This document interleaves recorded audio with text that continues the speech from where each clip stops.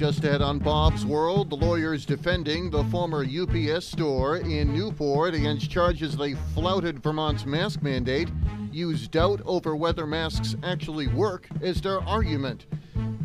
A house in Livermore Falls, Maine was the scene of a home invasion which later turned into a standoff that lasted nearly 24 hours. And a former NYPD will plead guilty to planning a murder-for-hire plot to kill her estranged husband. In the weather, it's a sunny Tuesday that's warmer than yesterday. Tomorrow, warmer still. Bob's World is next.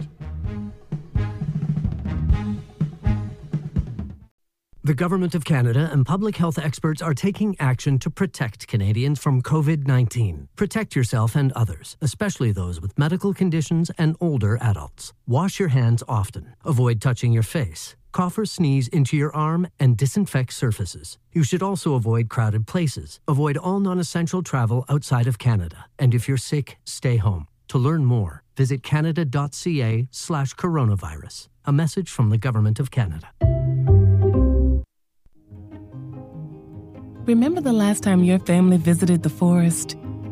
It's a place of wonder and imagination for the whole family, where stories come to life. And it's closer than you think. Ready to plan your next visit? Make the forest part of your story today at a local park near you, or find one at discovertheforest.org. Brought to you by the United States Forest Service and the Ad Council.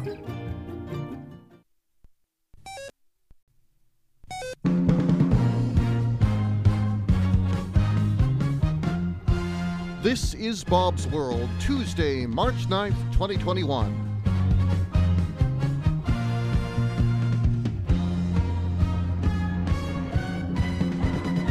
Good day, I'm Bob Welch, and here's what's happening at the noon hour. Debate over whether face masks help prevent the spread of COVID-19 dominated a court hearing in Vermont yesterday in the case against the former UPS store owner and the northeast corner of the state who flouted the state's mask mandate. Attorney Deborah Bucknam, who last year represented a Rutland gym owner who similarly bucked state quarantine orders, is defending Andre Mike Desautels, owner of the store in Newport, Orleans County. VT Digger reports yesterday's hearing centered on the state lawyer's request that the court order Desautels to stop violating the mandate because allowing the violations to continue would cause irreparable harm. Judge Mary Miles Teachout had previously granted that request on February 23rd, but Bucknam argued that the state hadn't established the likelihood of such harm. So Bucknam brought in Amy Stevenson, a microbiology instructor at Community College of Vermont who received a doctorate in the subject 20 years ago, to dispute the idea that masks effectively limit the spread of the virus. During stricter quarantine periods over the past year, Stevenson called for a full reopening of businesses and sending kids back to school under normal conditions to develop herd immunity. She told the court Monday that she doesn't think there is enough scientific basis for the efficacy of masks in communities. Stevenson said, quote, "My opinion is that we don't have evidence that they're effective at preventing viral transmission, and there's many reasons to believe why they would be ineffective." Stevenson said she based her conclusion on about 45 studies she had reviewed on the subject. However, she admitted later she hadn't actually read all the studies, just their summaries, and repeatedly said she was unfamiliar with studies she claimed to have read. Stevenson also said she believes COVID death tolls released by the federal government are inaccurate because of the advanced age of many victims and their existing health conditions. Rachel Smith is a lawyer with the Vermont Attorney General's office. She tried but failed to have Stevenson disqualified as an expert witness. She pointed out that Stevenson was being asked questions about epidemiology despite not being an epidemiologist. But Teachout decided to allow Stevenson to give expert testimony. Smith, the state lawyer, spent significant time trying to discredit Stevenson's testimony on COVID-19 and masks. The attorney's questions included a reference to a line in a May 2020 opinion piece in which Stevenson wrote that she feels, quote, "the proverbial head should roll" in response to, quote, "an endless stream of dictatorial executive orders and addendums." Are you referring to officials in the Vermont state government? Smith asked, spurring a strong objection from Bucknam that Teachout sustained.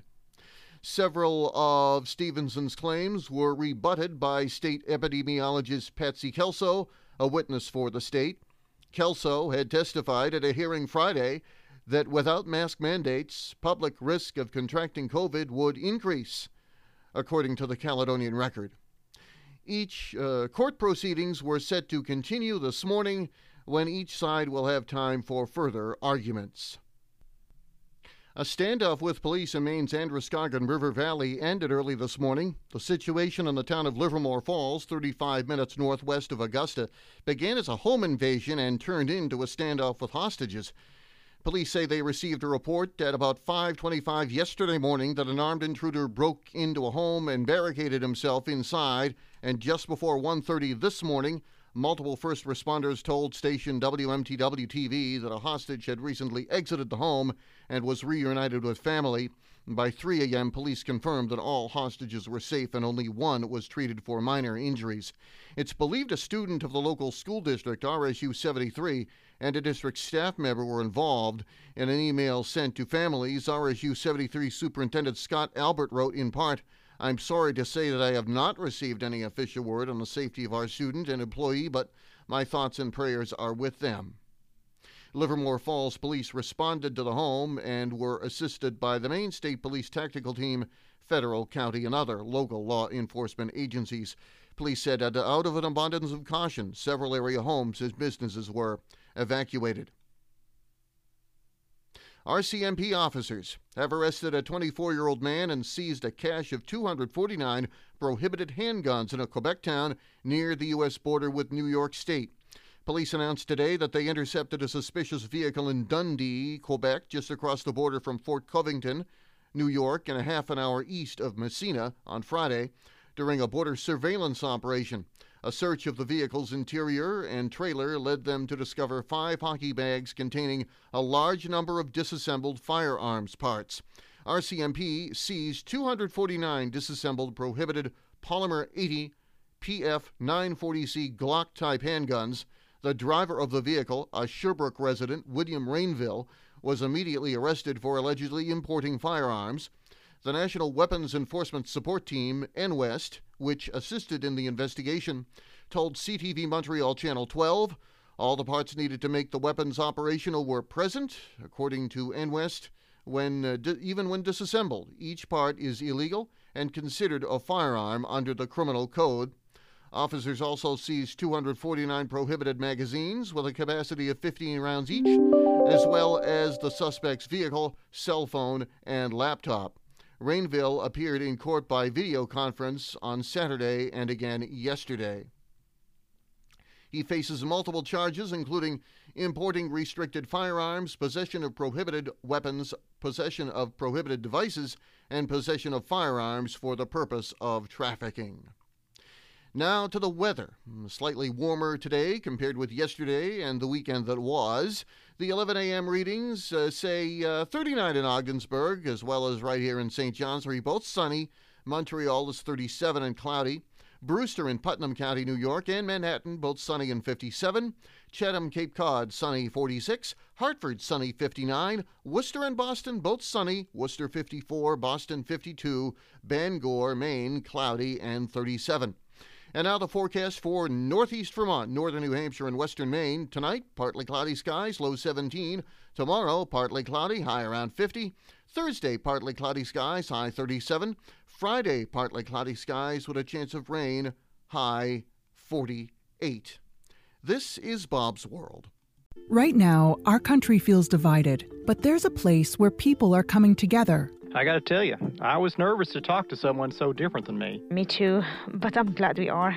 Love Has No Labels and One Small Step are helping people with different political views, beliefs, and life experiences come together through conversation, and it feels good. Wow, your story is so... Interesting? Yeah. When people actually sit down, talk, and listen to one another, they can break down boundaries and connect as human beings. At lovehasnolabels.com/onesmallstep, you can listen to amazing, life-changing conversations and find simple tools to start a conversation of your own. I know one thing. This conversation gives me hope. It gives me a lot of hope, too. Take a step toward bringing our country and your community together by having the courage to start a conversation at lovehasnolabels.com/onesmallstep. A message from StoryCorps, Love Has No Labels, and the Ad Council. In the moments before he killed 22 people in the Nova Scotia mass shooting last spring, the gunman, who didn't have a firearms license, showed a powerful rifle to others and made up a fanciful story about its purpose, witnesses say. Newly released court documents quote a former work-related friend of Gabriel Wortman, telling police that near the end of December 2019 or early 2020, the killer opened the trunk of his car and showed him a big military gun. The work associate, who said he'd known the killer for 2 decades, told police the gunman brought the gun back from Maine and said that it had no firing pin and that it was for a movie and he was going to be making a movie. The gunman would go on to use illegally obtained guns with over-capacity magazines, including 2 semi-automatic rifles and 2 pistols, to commit his murders during a 13-hour rampage which spanned between April 18th and 19th of last year. CTV Atlantic reports past summaries of interviews that police carried out to search secure warrants have said that guns were obtained by the killer in the United States and that the 51-year-old denturist who was shot dead by police April 19 smuggled the weapons across the border. Lisa Banfield, the gunman's common-law spouse, is also quoted as telling police he would show guns to people. According to an April 28, 2020 statement, Banfield told police that Wortman showed her sister's boyfriend a gun at the warehouse, and he also showed her brother Jimmy the handgun. Banfield's statement includes her account of how, on the night of April 18, she and Wortman argued, and he went on to assault her before she managed to escape into the woods. She has told police that the killer also fired one of his guns around her. Banfield told police the killer confined her in a replica police vehicle with a divider between the front and back seats. She was able to slide the window of the divider open and crawl through and escape before Gabriel Wortman returned, says the summary of her statement. Wortman had a friend who had a firearms license, and Lisa believed that Gabriel would tell, a name redacted from the documentation, what kind of gun he wanted, and that that person would then get the gun. She's quoted as telling police in the edited statement about the killer's trips to Maine to acquire firearms. It goes on to say that Lisa Banfield said that Gabriel Wortman had told her how he would wrap firearms and place them in the tonneau cover in order to transport them back to Canada from the United States. A tonneau cover, by the way, goes over the unoccupied rear compartment of a vehicle. Spokesman for the RCMP declined comment on whether police have ever received a report from anyone about Wortman having illegal guns. The court documents also indicate that the gunman wasn't shy about showing others his replica RCMP police vehicle and lying about why he had it. A friend of one of the gunman's victims, Aaron Tuck, is quoted as telling police in a May 6, 2020 statement that he and Tuck saw an unmarked police car with a decal package laid out on a table nearby at a residence belonging to Wortman. The friend told police that Wortman said he was fixing up the car to use in parades. The work associate was also told by the gunman about his plans for a replica car. Also in that April 27 statement, said he was getting his car all done up like an RCMP car. The witness thought the car was for the movie too. During his rampage, the killer drove that replica RCMP vehicle as he carried out his killings and eluded police. The NYPD officer is set to plead guilty to planning a murder-for-hire plot to kill her estranged husband as well as her new beau's daughter, resigned from the force yesterday, sources tell the Daily News. 36-year-old Valerie Cincinnelli was a 12-year veteran of the NYPD when she was busted in 2019 in a sordid plot to kill her then-husband, Isaiah Carvalho. She was planning the killing with her boyfriend, John Deruba, who was turned off when Cincinnelli suggested they also kill his teenage daughter. Deruba then went to the feds, and Cincinnelli was arrested. Cincinnelli has been in Brooklyn's Metropolitan Detention Center since her arrest and is set to plead guilty in her criminal case in April, according to a source. She was charged with murder for hire and obstruction of justice in the case. The first dogs are in the doghouse. For now, the pet pooches of President Joe Biden and First Lady Jill Biden were sent back to their home in Delaware after one of them bit a White House guard, according to reports. But White House spokeswoman Jen Psaki insisted that Major and Champ were only shipped off to the first family's hometown because the First Lady was traveling for 3 days. Major and Champ are just adjusting to their new home, Psaki said this morning on MSNBC's Morning Joe. They are beloved members of the family and, of course, the White House family, too. Psaki wouldn't comment on reports that the two dogs were sent to Wilmington, Delaware, after Major was found guilty of aggressive behavior and a biting incident. The 3-year-old German Shepherd made history as the first rescue dog to ever live in the White House. Major is the same dog who sprained Biden's foot during a bout of horseplay during the presidential transition. This is Bob's World. I'm probably okay to have one more drink before I drive home. I'm probably okay. I open the window to stay alert. Probably okay. I just popped some gum in my mouth. Step out of the car, please. I probably made a mistake. Probably okay isn't okay when it comes to drinking and driving. If you see a warning sign, stop and call a cab, a car, or a friend. Buzzed driving is drunk driving. A message brought to you by NHTSA and the Ad Council. I've been married for 19 years, have 4 beautiful kids. I gained 65 pounds with my first daughter. Through TOPS, I have lost 78 pounds. TOPS gives you all the tools, and the support is huge. Without TOPS, I'd probably be 300 pounds. TOPS is not something that I'm willing to give up. If you want to come and sit through a meeting, we'll help you out. You can do it. TOPS can help. Visit a meeting free. Learn more at tops.org. That's tops.org. It is absolutely going to change your life.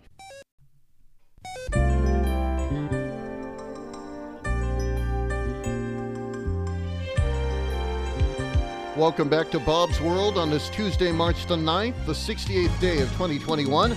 There are 297 days left in the year.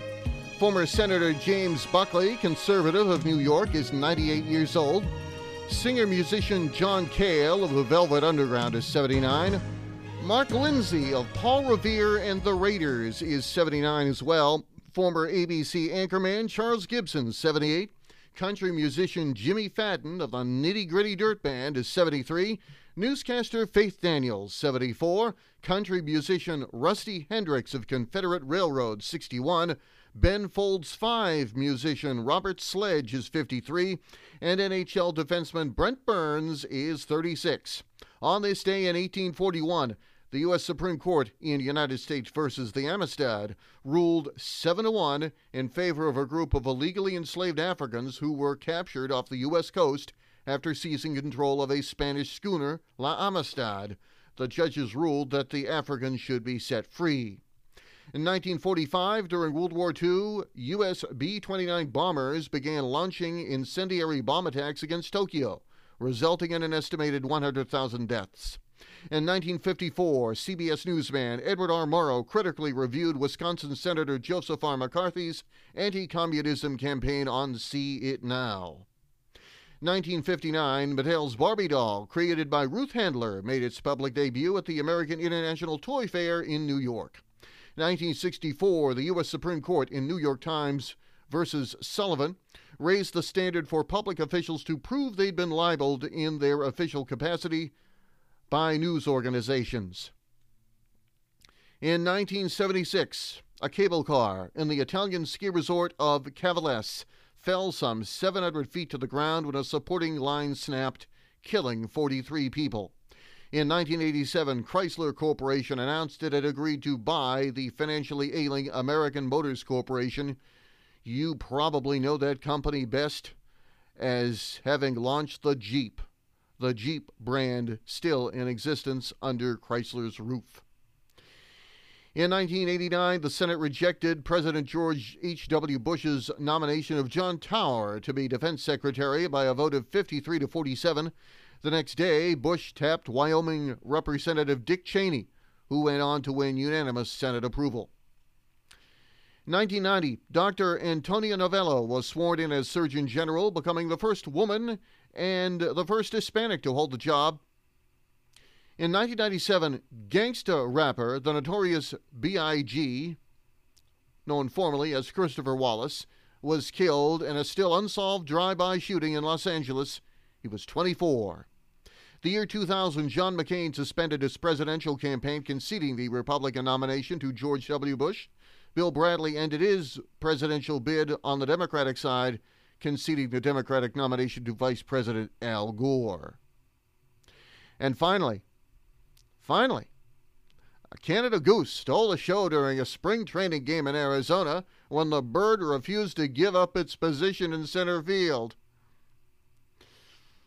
The Cactus League game between the Chicago Cubs and the Arizona Diamondbacks in Scottsdale Sunday saw a Canada goose take up position in center field and refuse to budge, causing distractions for both teams. The game went forward with the goose standing on the field. The cameras recording the game captured the moment the goose was involved in an altercation with a second goose, leading to a mid-air beak attack that left one of the birds with a mouthful of feathers. That would have been your highlight of the entire game. The money shot of the day? That. The heck what was going on with a ball game? Forget what the score was. Two geese get into a fight in center field. Can't make the stuff up. That's why we put it here. Now, at the start of this venture about 2 months ago, I stated that our goal was to be a place for you to tell your stories. So in tomorrow's edition, we'll have comedian Monique Latisse, who has performed at comedy clubs up and down the East Coast, and her story. Remember, if you want to give your 2 cents, that's what the Bob's World Feedback Hotline is for. 802-467-0212. That is 802-467-0212, and it's humming along 24 hours a day, 7 days a week. It's the hotline that never stops. However, Bob's World does come to a stop on this Tuesday, March the 9th. We'll do it again tomorrow. I'm Bob Welch. Thanks for listening.